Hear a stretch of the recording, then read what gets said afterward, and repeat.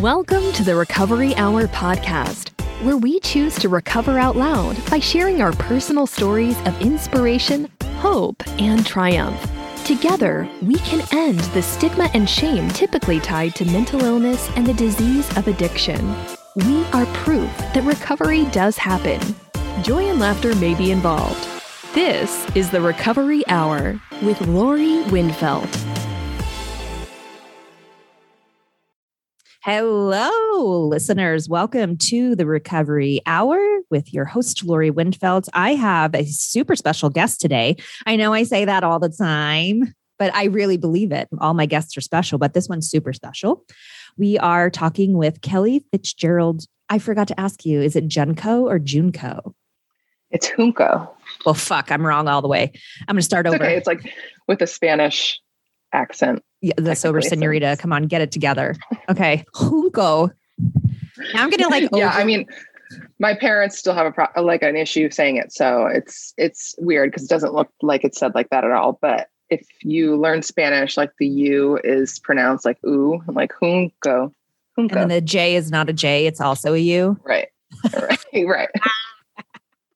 So I was just thinking when you said that, my parents, I'm like, shouldn't your parents know how to say your name? But it's your married name. They probably are the Fitzgerald part of that. Yes, they are.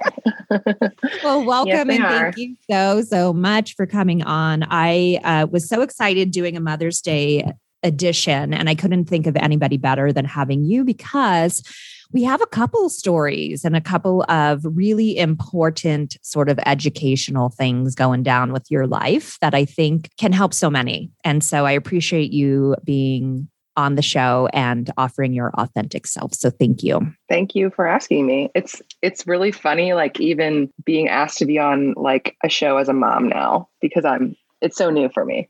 Yes, it's brand new for you listeners that haven't been following her amazing Instagram stories, which are just so cool, inspiring. Makes me want to like maybe turn the video on for a hot minute. And then I'm like, no, girl, you can't do this. I mean, I can, but I don't, right? Yeah. I knew you were going to say that because you're like, all like lift up other women, right? Just trying to encourage you. I love it. Someday. So yes, 3-month-old Alonzo. Yes. And go to Kelly's. I'll put the social media handle, but I'm sure everything is Sober Senorita, right? Yeah. On Instagram, it's the Sober Senorita, just so everybody knows to add that. The Sober Senorita on Instagram, the @ and just check out her shit. It's really cool. So I have so many things and I want to start with sobriety. Like, let's just get that in the air. And, Recovery Hour is definitely, God, I'm so geeked up. Okay. Recovery Hour. The podcast is about recovery in general, not just sobriety. I happen to have a lot of people on that are sober because I'm a sober woman and that's how we roll. But again, doesn't define us. And it's at some point just part of our life. So I'm so geeked up on my belly button birthday. Listen to this, crazy, is Kelly's sober birthday. So she will be 8 years sober on May 7th. Yes, I will be. And that's next week. Eek! But if you're listening, it's really like today. Whoops. It's okay. Oopsie. We're not live. It's fine. That's where I cut shit out. Yes. It's not next week. Sorry. It's May 7th. It's totally fine. Yeah. So belly button birthday for me. I'm an old hag and a birthday, put the plug in the jug for Kelly. And you were quite the party girl, weren't you? Tell us about it. Tell us about your partying days. Yes, I was. I think that's so exciting that we share a birthday. Yeah, my partying days. I mean, I could go on about that for hours, but I'll try to make it a little compact since we have a lot to get to. But yeah, I think I started drinking and honestly smoking weed at the same time in high school. So way back. And it was I always wanted to be like popular. I mean, I can remember back to like 5th grade and knowing like there were popular girls and like they were getting invited to like co-ed parties, birthday parties and stuff. Not that they were drinking in 5th grade, but just like wanting to be popular. And the ticket to that in high school was drinking. So that's when I started and I just kind of liked how it made me feel silly and relaxed. And I'm sure a lot of people can relate to that. And then I went off to college after high school, and I just was off to the races there. I wanted to party every single day, which I did for 4.5 years. I became like exactly what I wanted. I think I was like one of the popular people on my campus. Everybody knew I was always at the parties or organizing the parties or hosting the parties.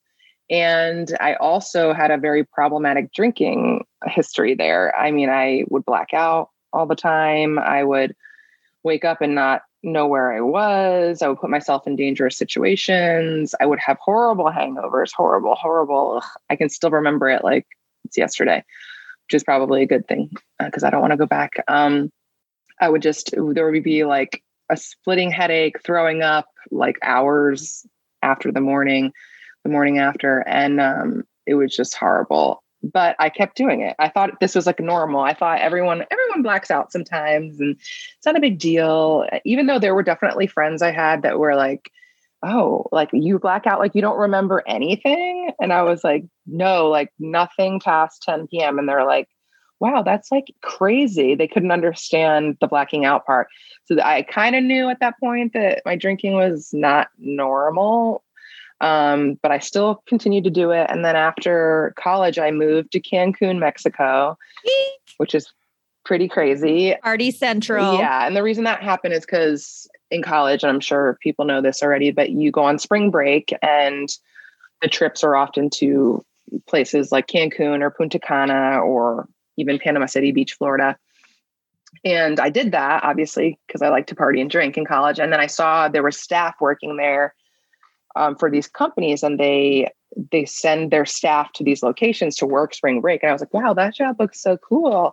And since I happened to graduate in December, because I went to college for 4.5 years, I needed something to do in the spring. So I applied to work for these companies and they sent me to Cancun. So that's how I ended up there. So as you can imagine, the drinking and drug use got even worse in that place because it's just meant for that. That's why people go there, vacationing. How did you wind up drinking, drugging? Were you doing all that during working hours? Like, were you just partying with your... Yes. Yeah. So like, that's literally like what you're meant to do. Kind of like you have to pick up people at the airport and like sober, hopefully take them to their hotels. Yeah. Well, I would not be driving. I would just be riding in like whatever transfer van they booked, but yeah, still not good. But yeah. And we would like help facilitate like the parties. Cause obviously there's lots of clubs and bars in Cancun. So we like organized like a party schedule and there would be a different place every night. And we would take the groups there, make sure they knew where they were going and like how to get set up with their open bar bracelets and all that stuff. Crazy. So it really wasn't much work. It was just kind of like you're a party host and you're drinking with your people. You're getting paid to party. Yeah. Yes, exactly. Exactly. So it was the perfect job for me at that time. Yeah. It's like the best place for someone and at your age and with your alcohol use problem. Right. Exactly. Yeah. Exactly. So it couldn't have been better. So what wound up at that point? So that was Cancun and then you wound up leaving. Did you actually get sober there? Yes, I got sober there. Yeah, it happened in 2013 and it was kind of a result of my then boyfriend and now husband kind of dumping me at the time and saying like, I'm not dealing with this anymore. Yes. Tough love. Yes. He had been taking care of me while drinking for like a whole year of our relationship. And our relationship actually was pretty toxic at that point. We were fighting a lot and like we would drink together and it would just escalate and it was like not good. And then we kind of settled down a little bit like at the beginning of 2013. And he just encouraged me to like try to moderate, like he was like, well, I don't think you need to stop drinking at first. But you just need to like know when to stop. And like when you're drinking out and you don't know when to stop and you black out, you need to find that happy medium. Of course, as many of us, we can't, and I couldn't find that happy medium. So I ended up quitting altogether. But that was actually after a bachelorette party trip I went on to Punta Cana. So I flew from Cancun to Punta Cana to meet my friends from home, Philadelphia, for one of their bachelorettes. And I had like made these promises to Fernando, my husband, and I'm like, I'm going to be fine, everything. Because he was worried, obviously, me going on this trip. Yes. I'm like, I promise I'm going to be good. I can do this. I can not black out. I can moderate. It'll be great.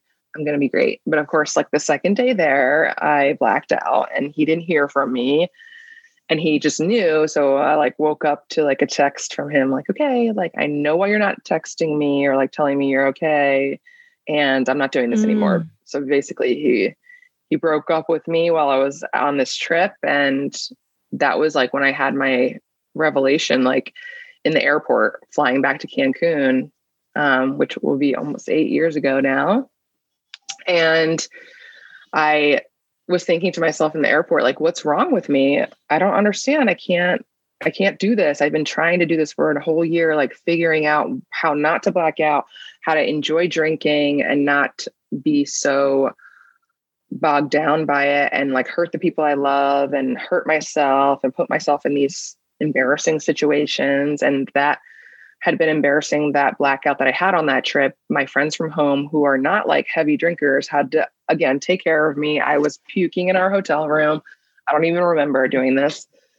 So it was just embarrassing. I was full of shame and just like really deep down inside wondering what the heck was wrong with me. And I was like, okay, I need to try something that I haven't done yet, which was not drink at all, because I'd been trying to what I now think was moderation, but just back then I just thought I was trying to drink normally, but it didn't work for me. So that's when I stopped for good. And yeah, that was when I was living in Cancun. So I lived in Cancun for a whole year. My whole first year sober was in Cancun. And then I moved to Florida after that. Wow. That's tough to be in that environment. Oh. Yes. Yeah, it was. Hopefully he's listening to this. Way to go, Fernando. Yeah, boy. Yeah, he does listen to my podcast. So awesome. Well, he's amazing. Yeah. And I have a husband just like him. And it's interesting that, you know, you get to a place where you probably thought you needed to give up at some point. And, you know, it's almost like the soul, you know, you get together for this reason, right? Like I was in a situation where I was in relationships before. And frankly, I was married before. I call it my starter husband. Love you, starter husband. And I had a drinking problem then. And he was very clear about that. And for whatever reason, it didn't stick. I wasn't like, oh yeah, I better stop or he's going to leave me. But let me tell you, the one I got now, I was like, fuck, I better get this shit figured out and dialed in because I got to keep this guy. Right. And so Fernando, I have one of you at home. His name is Ty and we appreciate you both so very much. Thank you for saving our lives. Yes. And it's so funny that you said that because I also had an ex before Fernando in Cancun and he said the same things to me. He's like, your drinking's out of control. If the things that happened to you happened to me when I drank, I would quit drinking. And at that time, I couldn't hear it. It was like 2 years before. I was like, oh, he's trying to tell me what to do. Like, I don't know, like what? He's crazy. Like I was in complete denial. So when Fur was saying basically the same stuff, but like in a more compassionate, loving way, I was like, all right, same thing as you. Like, I was like, I can't F this up again and lose somebody else. And like, I'm hurting this guy who was amazing to me since day one. I know that that's part of my story too, like the self-loathing that drinking can do to us, because I truly I was like, I don't even know why he wants to be with me. Like, I don't deserve a healthy relationship. And he's so loving and amazing. And like, why the hell does he want to be with me? So that was a lot of work I did too. Yeah. So hopefully now you have figured out why he wants to be with you. And yes. And now you get to celebrate with sweet little Alonzo. Oh my gosh. So what is that? How, like, are you just over the moon right now with a 3-month-old at home? I wish I could say I was over the moon. I don't know if I would use that phrase to describe how I've been feeling. Sorry. No, let me derail that conversation.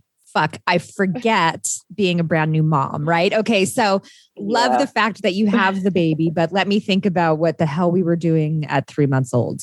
So I feel for you. Yes. Yeah, I mean, I'm so grateful and like beyond happy that I have him. He's amazing. He's like, I literally look at him and I'm like, I cannot believe I made that. Like we made that.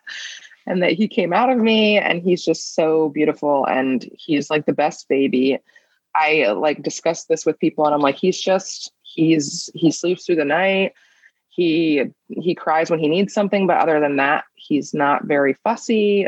I mean, he has his days like here and there, but not really, not from what I hear from other parents, how much babies can cry and all that stuff. So yeah. And I guess that makes me feel even a little bit more guilty of like just feeling totally out of my comfort zone as a parent. Obviously I've never been a parent before.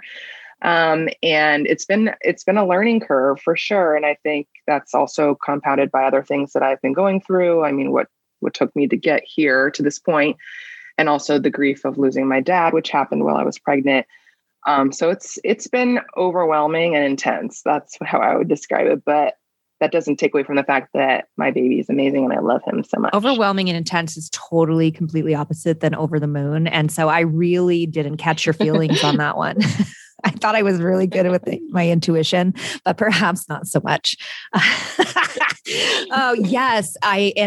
Jokingly, I can say this because we are BFFs now. And that's how I felt, but you have gone through so much. And I do want to talk about that because this is definitely, on having this episode out during Mother's Day week was really important to me because you have gone through so much to be here at this place. And there are so many things you have openly shared about your miscarriage. You have openly shared about depression that you're experiencing. You've also openly shared about your father passing and being a woman and especially in recovery, recognizing that, holy shit, these are things that you have to feel right now, right? You don't get to just go drink it away. Let me back up. You could just go and drink this away or push it down or whatever you decide to call it. But you have the strength, which is amazing and so inspiring to be able to say, hey, I'm going to go through this without getting myself into those messy blackout situations to forget all this bullshit. So I'd love to talk about all of the things. Let's just go in like order. So you had a loss of pregnancy. Yeah. And when did that happen? Was that pre-marriage, after marriage? That just happened in November of 2019. Okay. So after marriage, when did you get married? I don't know. Yes. Sorry. I just assumed that you knew. What's the fucking timeline? My God. We got married in February of 2017. And to just add more context, we didn't start trying to have babies until July of 2019. Oh, wow. So you got pregnant fast. Yeah. Mm-hmm. Okay. So you find out I can't with the math, but several months later. Yes. Yeah. So I find out, I took the test. I was so excited. I told Fur, and it was so exciting. And I made an appointment for an ultrasound and everything. And I mean, so anybody who's been through this, they ask you questions when you make your ultrasound appointment, like when was your last period and all that. And there were some questions around that because I feel like I had one period and then I had some breakthrough bleeding, but I, at that time, wasn't really hardcore tracking like I did after that. So I just answered the questions best I could. So I wasn't really sure how far along I was, is why I'm saying that. But I took several tests and they were all positive. So I went in for my ultrasound, I think a week or two later, after that happened. And I was so nervous because I'm I've never done this before. This is so exciting. And during the ultrasound tech said there was nothing, no sac. There was nothing on the screen. So I was okay. And immediately panicked. And so they were, of course, could this mean, it could mean a few things. Could mean that you're very early in your pregnancy and it's too soon to be seeing anything up there. It could mean that you're in the process of having a miscarriage. So it was we're not sure, go home and wait it out. Basically. Gosh. Yeah.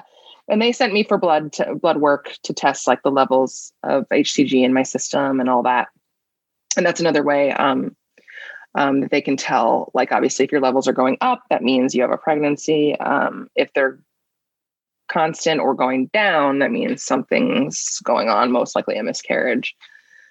So I just remember having to wait for the results of that blood work. And so how they do it is you go once And then you have to wait 3 days for the results. And then you go like 3 days after that again, and you have to wait for those results because they want to compare the levels. Right. So it was like excruciating, like waiting and waiting. And so while I got the first round of results of the HCG levels, and the levels were like a normal amount for a pregnant woman. So that didn't really tell us anything. So you had to wait for the second test to see if they're going up or down or staying the same. So it was basically like a week full of anxiety. But before I got the results of the second test, I had the miscarriage. So that was the answer. Yeah. So it was pretty devastating. And I honestly didn't expect to be so devastated by it because it all did happen so fast. We had just like started trying, and I had just learned with the test that I was pregnant. And then like, it was like a 3-week whirlwind of all that stuff happening. And then it was gone. So it was intense. And I like the few days that I had that I was excited about it quickly went into like despair and grief from that. And at this point, had you talked to your family yet? Or was it just you and Fur that had? Yeah, it was just me and Fur. And I actually had to tell my mom like the day that it was happening. I told her, obviously she like knew something was up. She's like, "What's wrong?" And I was like, "Well, I wish this was a better way. There was a better way of saying this. And I was hoping to surprise you, but looks like it's not going how we thought it would." So I had to tell her that way. Same with my sister. Yeah. So. Now, during that period of time, which is, as a mother, I couldn't imagine that happening, especially if in a place of trying. And is that when you first started experiencing depression, or had you experienced that prior to, when you were younger or in different periods of your life? Or is that where you think it spurred? I definitely think that's where it started. When I think back, maybe I experienced depression when I was like a teenager. Now that I like kind of know how it feels, I feel like I might have had undiagnosed depression back then. But I don't recall feeling like how I've been feeling lately or since the miscarriage in recent years. So I think this is like a new type thing. But yeah, the miscarriage, it was very intense because first of all, it has the same hormones, obviously with pregnancy, and then they're in your system, they're out of your system really fast. So there's lots of up and downs from that. And then obviously the grief.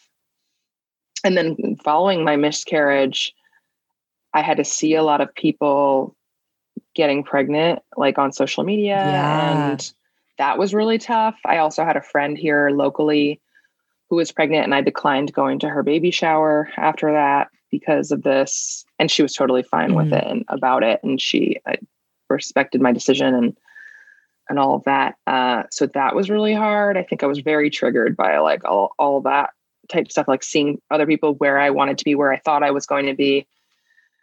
And then even following that, it took several months after that to become pregnant again. And so I was worried that whole time, like something was wrong. Cause I learned quickly with miscarriage, you don't really get an answer of why it happens. Most of the time, it's kind of just, they chalk it up to something went wrong biologically. Right. And so did you start feeling like at that point, like what's wrong with me? Yes. Yeah. Yeah, exactly. I definitely was like, what's wrong with me? And I actually, we waited a few months to kind of like recuperate and before we started trying again. And then after several months of trying again and nothing happening, I made an appointment with my OB to like talk about fertility stuff, because I was like, okay, well, if something is wrong or something's up, I want to know what it is. And if we have to take more steps to make this happen, I want to get started on that soon.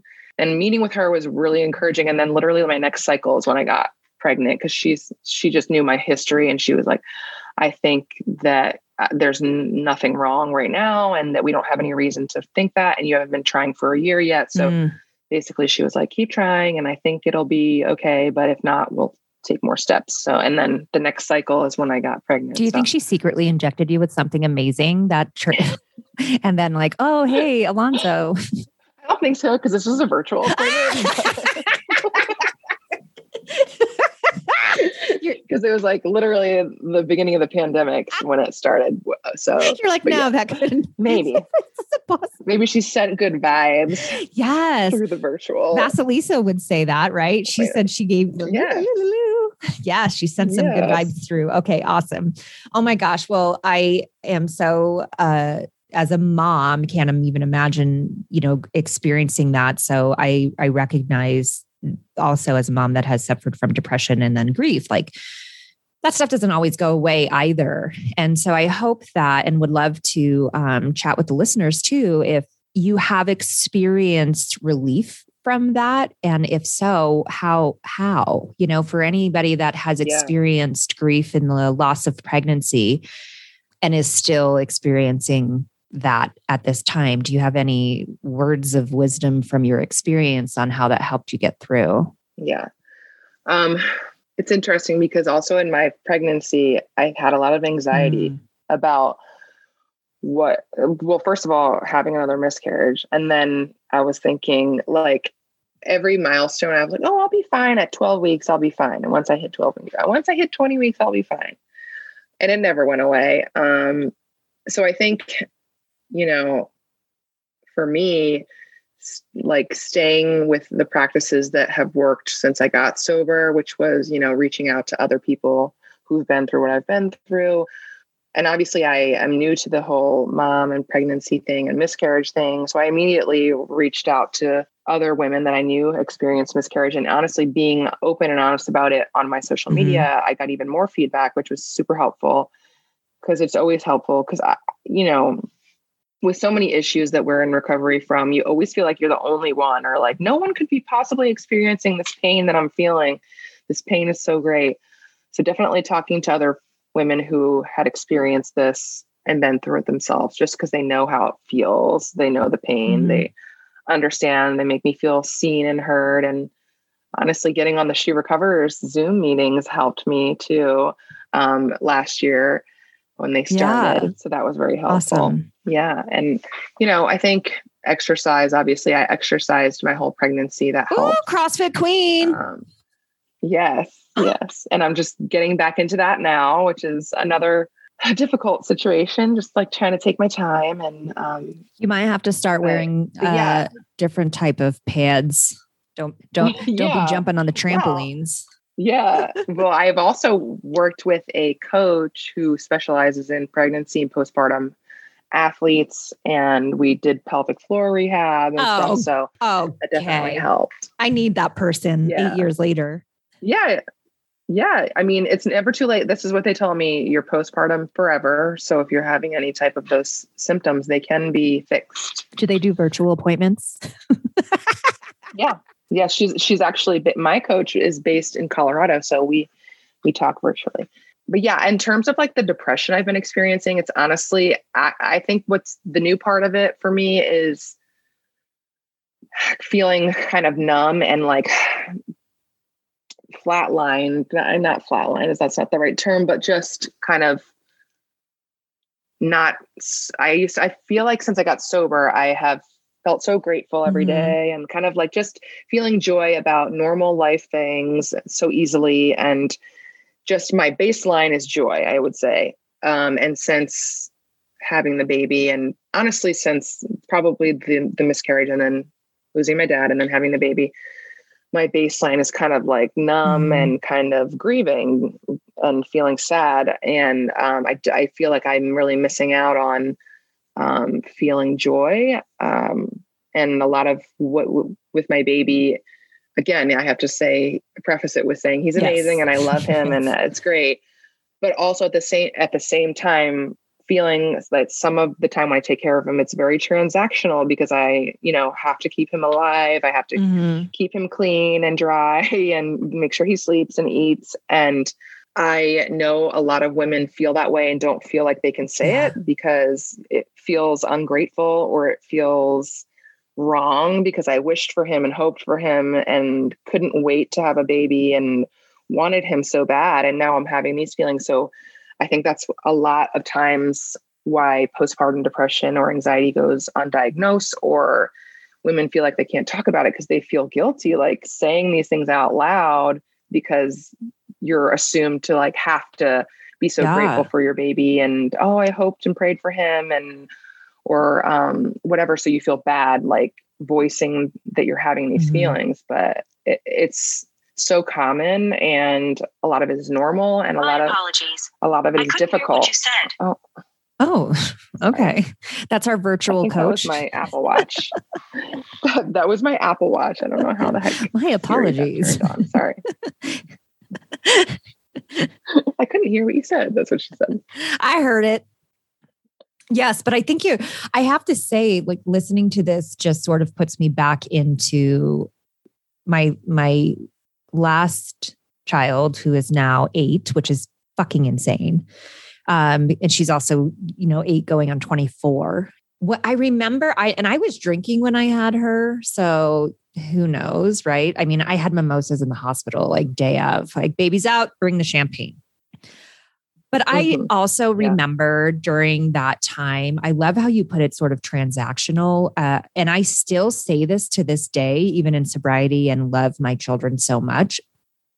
I still say this day, my job is to feed and water you and to ensure you don't die.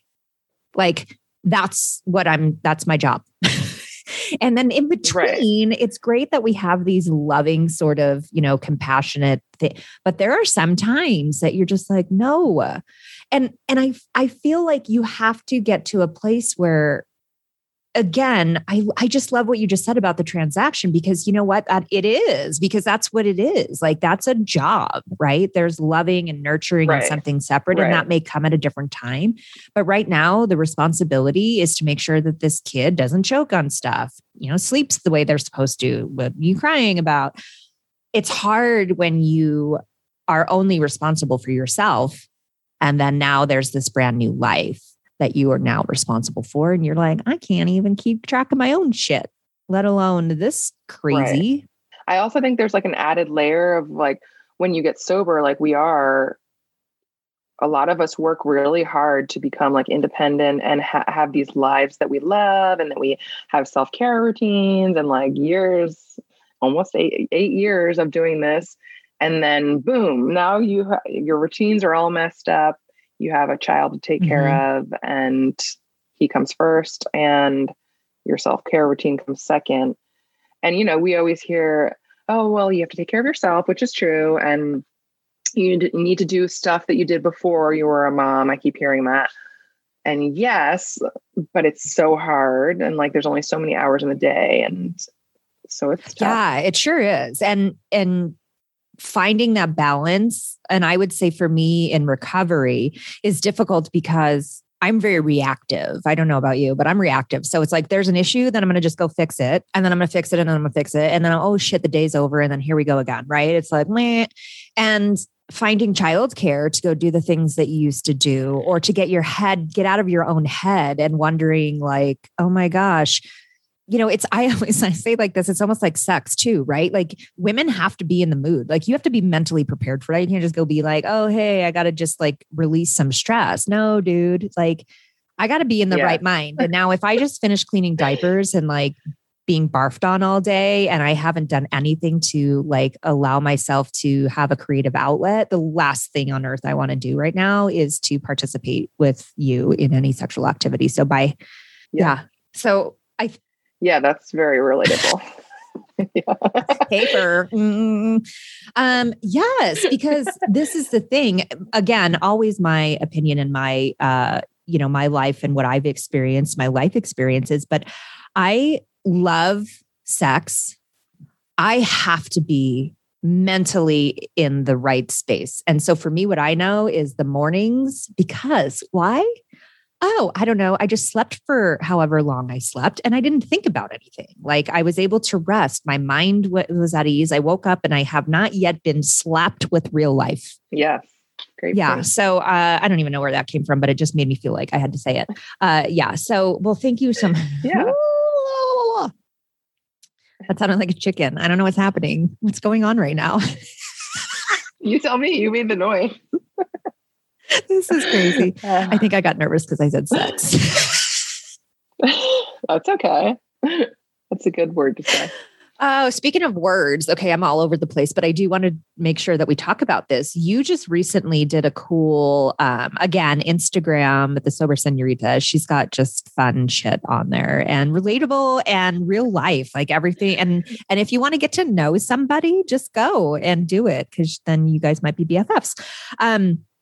But you were just recently talking about language in recovery and a little controversy. You had some comments, which I think is great because I love that. Oh, and I knew it would be when I put it up. Yeah, you did. You're like, listen, I'm ready for some controversy. This flatline baseline of no joy is not working for me. I'm going to throw something out there so I can get myself. Let's sprinkle some drama in there.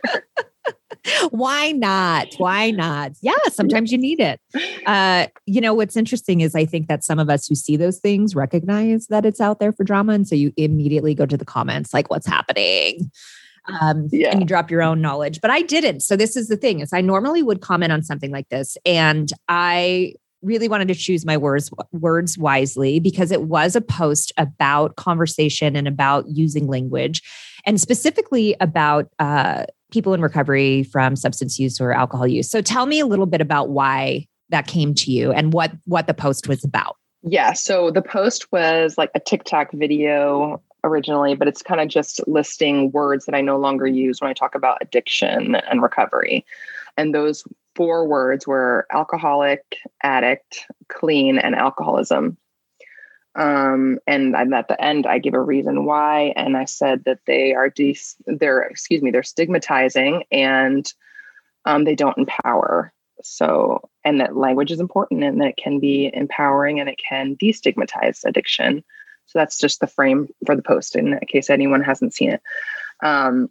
The reason I decided to make the video is honestly because I recently had a conversation with my family, my mom and my sister, about language use. And they had used some of these words. And I said, we don't really use those words anymore in this realm. We're kind of moving away from it. And I gave them an explanation and they were kind of like surprised and a little taken aback. Like they hadn't heard this before. And I was like, wow, I'm thinking like that everybody knows this already.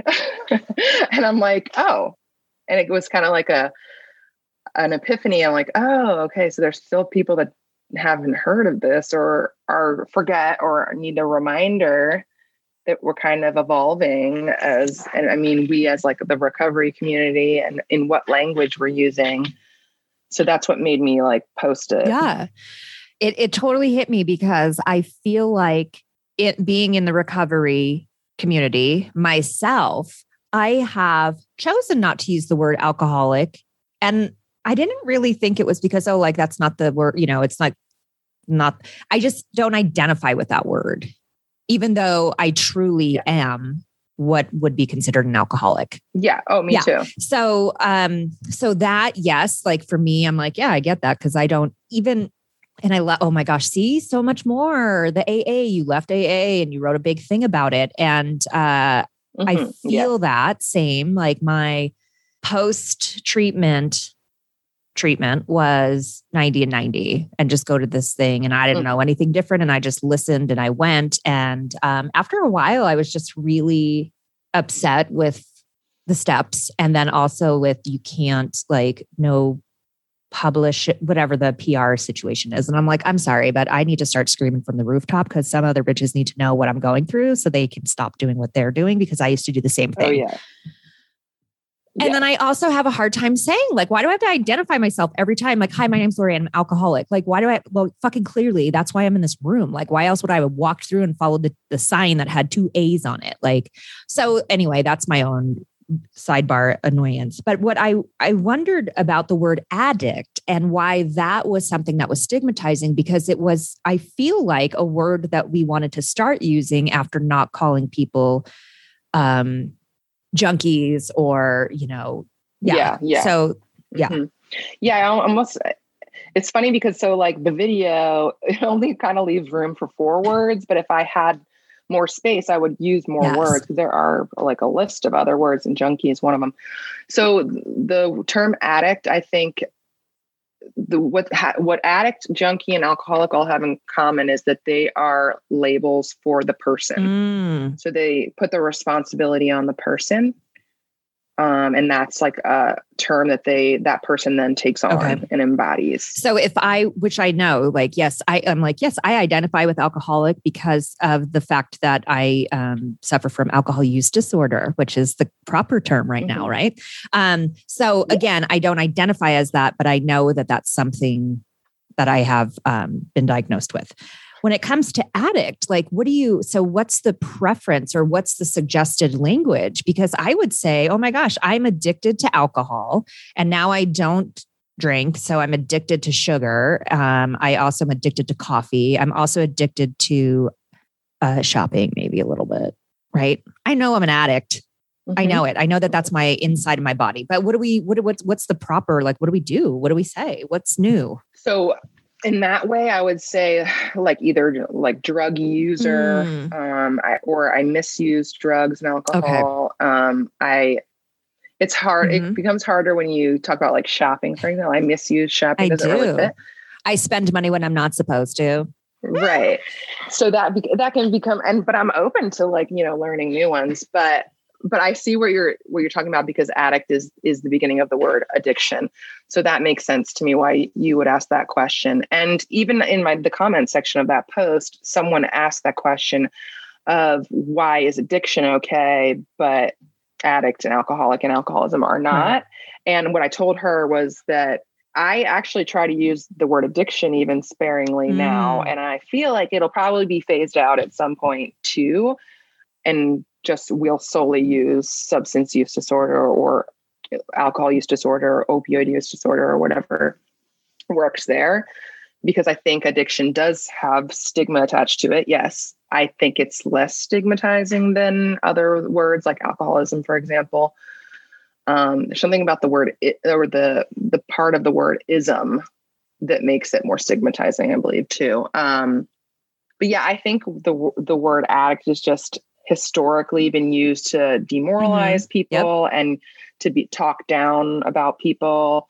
And again, reflects that there's something wrong with the person and not the substance. So it's a lot about the person versus the substance and where the blame belongs there. And that can get into like, the philosophy of what addiction really is. And I mean, we could go deep into it. So I definitely recognize that there's a lot of different schools of thoughts on this. And the other part of it is that some people self-identify as an addict or alcoholic, and that's fine for them. And the difference there is that if they find it empowering to call themselves that, and that helps them get well and helps them feel like a part of a group or however they're using it, great. I say that's awesome. And there's no reason to like change there unless they want to. And that's everyone's individual decision to make, obviously. Yeah. So what I'm hearing is some of these words are stigmatizing in the sense of you're labeling yourself blame and or shame for something that you could be diagnosed with. So for instance, I'm an alcoholic versus like, I've been diagnosed with alcohol use disorder. Like, my name's Lori. And hey, by the way, I've also been diagnosed with so many things, but what is my point is it's similar to my friend who had cancer, right? This was one of the first things, like when I actually went to get help for my alcohol misuse. My girlfriend had breast cancer and she had gone through chemo and the whole thing. And she on the floor, as I am on the floor, like trying to get cold because I was so hot from all my like drinking and craziness. And she's like, Lori, you didn't ask for this. She's like, I didn't ask for cancer, just like you didn't ask for this. And I'm like, oh my God, brilliant. And exactly what you're saying is it took all the blame and shame away from me specifically for choosing to do those things versus like the need for me to have alcohol in my body. Yes. Exactly. And also it's like alcohol is an addictive substance. That's like how it was made. That's its makeup. That's the chemicals that it has inside it as a substance. It's addictive. So of course people experience addiction or misuse it because that's literally what it's meant to do. And same with a lot of drugs, but some of those drugs have other uses for pain relief and all that. But so I really think it's, from my view and there's also been some research around it. I don't know if you know Robert Ashford. He is like a recovery scientist, and he's done a lot of studies around the use of language. So there is scientific evidence to back this up, that it's just helpful to, like you said, take the blame and shame off the person and concentrate on getting well. And that like this drug or this thing that you're using is just something that you're doing, and you can, recover or get better. No, that's awesome. I was just going to ask you if you felt like there was an organization or a place that people can go to get more information and sort of keep on the up and up of the new things. But I'll put this information about Robert in. Yeah. And then Faces and Voices of Recovery. Faces and Voices of Recovery is an organization, and they have stuff on their website about what language is best to use. And again, this is, it's always evolving. I think some people can get annoyed with how much language evolves in general in our society. The words that we used 5 years ago are now like not okay to use. And that's just like the reality when it comes to language. Like we learn, we do better, we think of better things to use and say, and then things change. Yeah. So this is always evolving, and it might evolve again. Exactly. So. This may change by the time we go to production, and we might be using addict again. Watch out. And I think I don't know if we'll go back to that, but we might move forward. Oh yeah, Lori, we're not backing up. Okay. I think the most important part of this is to know, and this is what I appreciate that you communicated, is that how you want to identify is that's your own thing. Like if you're using this language to identify and to explain and to describe yourself, very appropriate.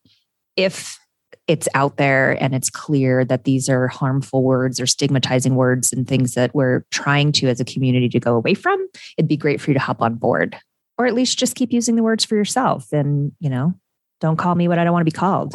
Right. Exactly. And I think like when I got sober, people assumed they just, oh, you're sober, so you're an alcoholic. Yeah. Oh, for sure. And I'm like, okay. And I think we've made a lot of progress. I think we're to the point. I mean, we're both part of an organization called She Recovers, where you don't have to identify as anything, or like, we don't have that as a necessary thing. And we're kind of just smashing the stigma by being who we are and doing that. So it's much different, but yeah.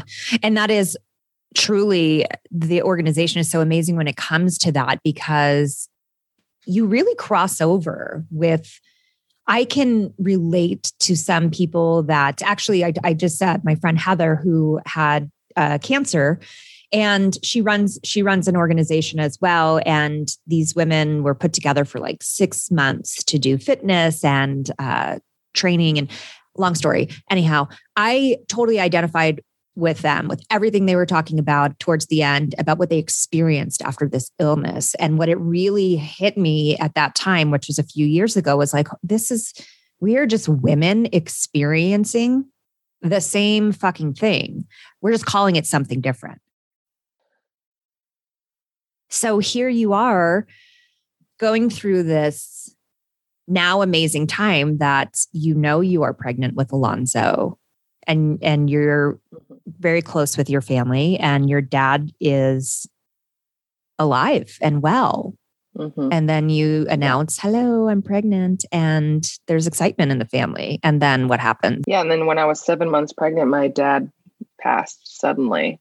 It was actually a week before my baby shower, like the weekend before he died. He was at my house, like helping me. I keep going. I say this all the time because it was one of the last times I saw him, but he was power washing my front sidewalk and like our front patio area, and like fixing things in my house. Like that's what he did his last like 2 days on the earth. Yeah. And then when I say he died unexpectedly and suddenly, he was 68 years old. He was in good health. He also stopped drinking many years ago, and he was literally riding his bike that morning. And when he came in from his bike ride, something happened with his heart, some sort of sudden cardiac event that we are calling a heart attack, but we know, it's just like, they don't know for sure because we didn't have an autopsy done, but we assume that's what the cardiac event was. And there was no way to know like you would never think he was at risk for that. He went to all his doctor's appointments. Yeah. And then, so here I am, I was 7 months pregnant, thinking I'm about to celebrate like this amazing thing, like the following weekend. And instead I was grieving, and I actually had the baby shower, but it was a nice, I think, break from grief in that time. But yeah, it's been really insane because it's gotten me to think a lot about the like life death cycle. I mean, 2 months before my son was born, my dad left the earth, and then my son came onto the earth. So it just rocked my whole world, really. And what I've learned about grief in this short amount of time that my dad's been gone and everything is that like, it never really leaves you. I mean, I know we have a lot of women and She Recovers that are in recovery from grief, but it's not like substances where you can stop using them. It's kind of like the grief of some stuff will be around or in you forever. And it's just something you learn to carry and learn to heal from and learn how to cope, I guess. So it's been a really intense time for sure. Yeah. And this is while you're pregnant. So like you talked about earlier, having the hormones going on that you were talking about, still fresh from, I would assume, grief from the loss of pregnancy, and the anxiety that you started experiencing, wondering if this pregnancy was going to continue or if it was going to end the way the other one did. So I can't imagine, still to this day, I'm sure, experiencing grief and depression and this little guy. Like what sort of things are you doing to help take care of yourself? And just to know, it did make my anxiety worse. I would say, like, for those last weeks of my pregnancy, I was like, oh man, like if my dad can just die for seemingly no reason, why can't the same happen to the baby that I'm carrying? So that was very real and intense.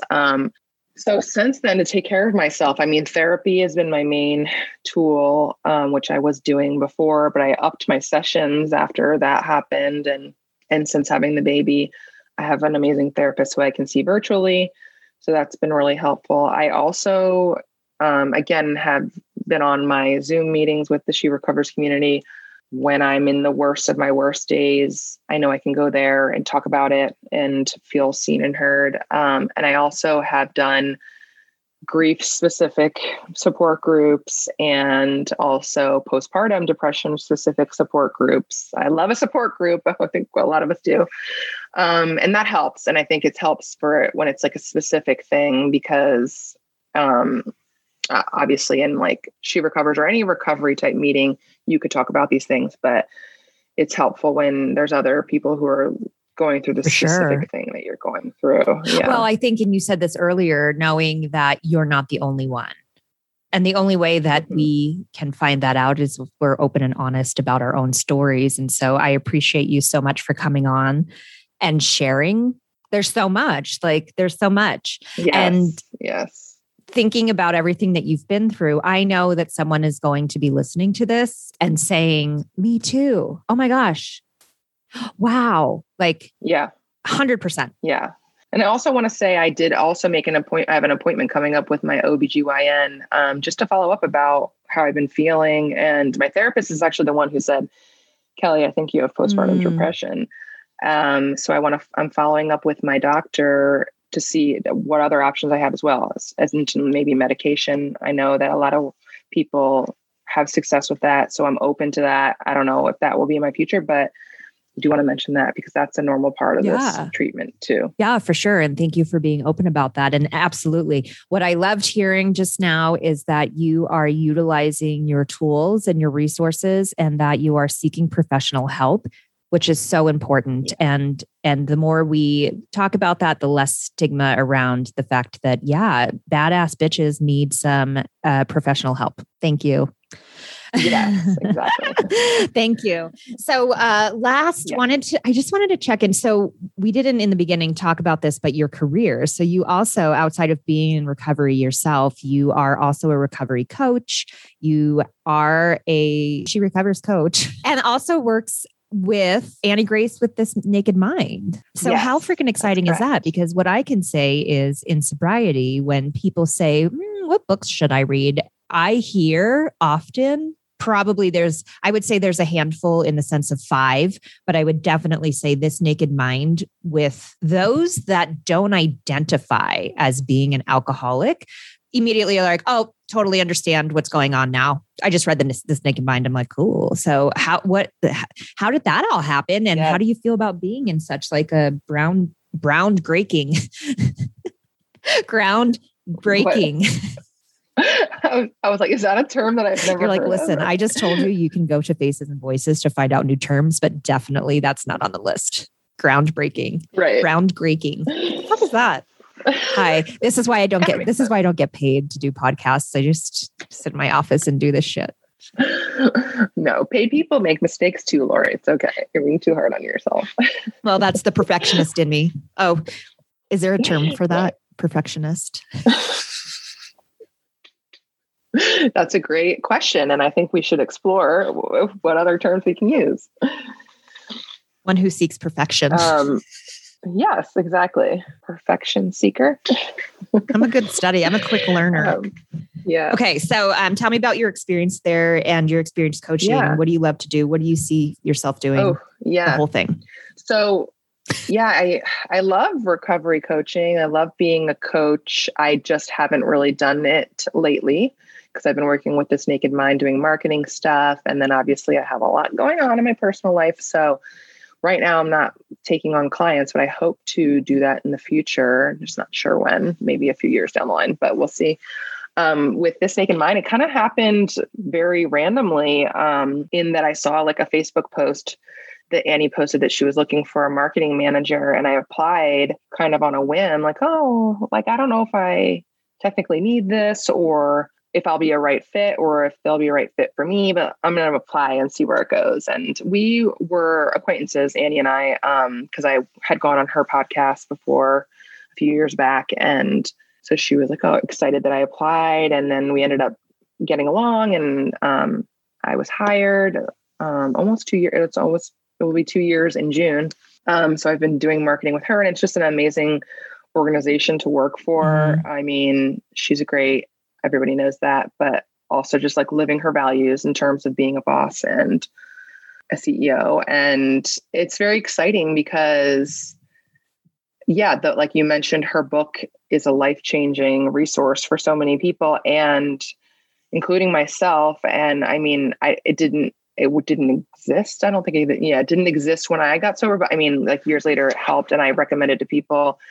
And then with that, we offer a lot of programs for people to be coached and get help. And yes, like you mentioned, I think working there has actually encouraged me to like think about my language, the topic that we just covered. Like that's definitely has been encouraging me to look at what words I use and that knowing that so many people don't identify as an alcoholic or a lot of people that follow Annie's work and are helped by her book identify as alcohol free or just non-drinkers. And they don't even talk about like the addiction piece of it, or that doesn't resonate for them.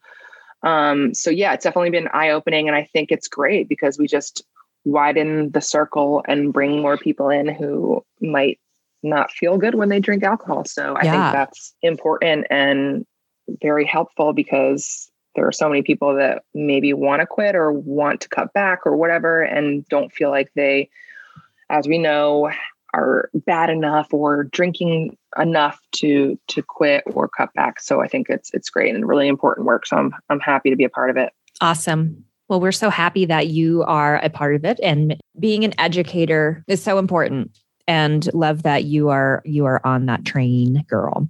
There was a book in your future. Is that still happening? You're calling me out. Yeah, girl. Yes.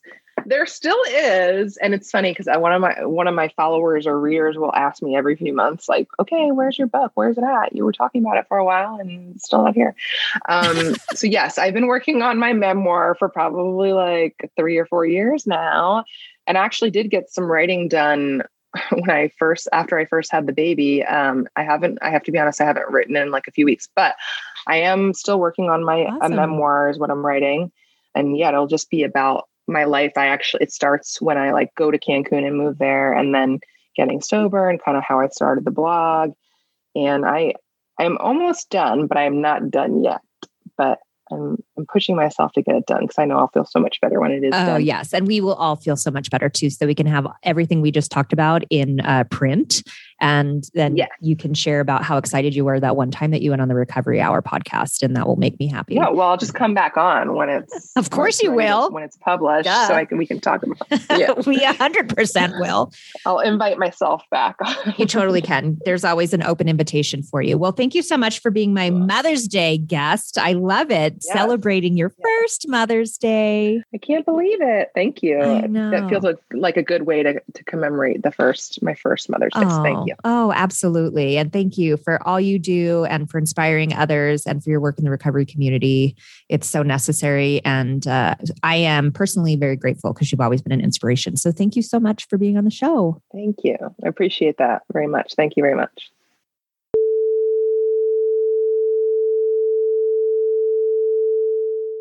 Thank you for listening to this episode of the Recovery Hour podcast. Successful podcasts equal subscribers and good ratings. Please take a few minutes to rate, review, and subscribe. To learn more about me, your host, Lori Windfeld, jump on over to therecoveryhour.com. Here you'll find information on my coaching and speaking practices, as well as information on guests of the show. If you're still listening to this and you haven't subscribed to my mom yet, what are you doing? You're lame. So go do it right now. All right. Calm down. Sorry about that. He's just really excited for this to be successful since I've been spending all of my free time on this project and not with him. While you aren't lame, as my son suggests, I would really appreciate a few minutes of your time to subscribe. While it doesn't seem like much, it really does help my goal in spreading the word of recovery. Until next time, let's continue to inspire, live, and give.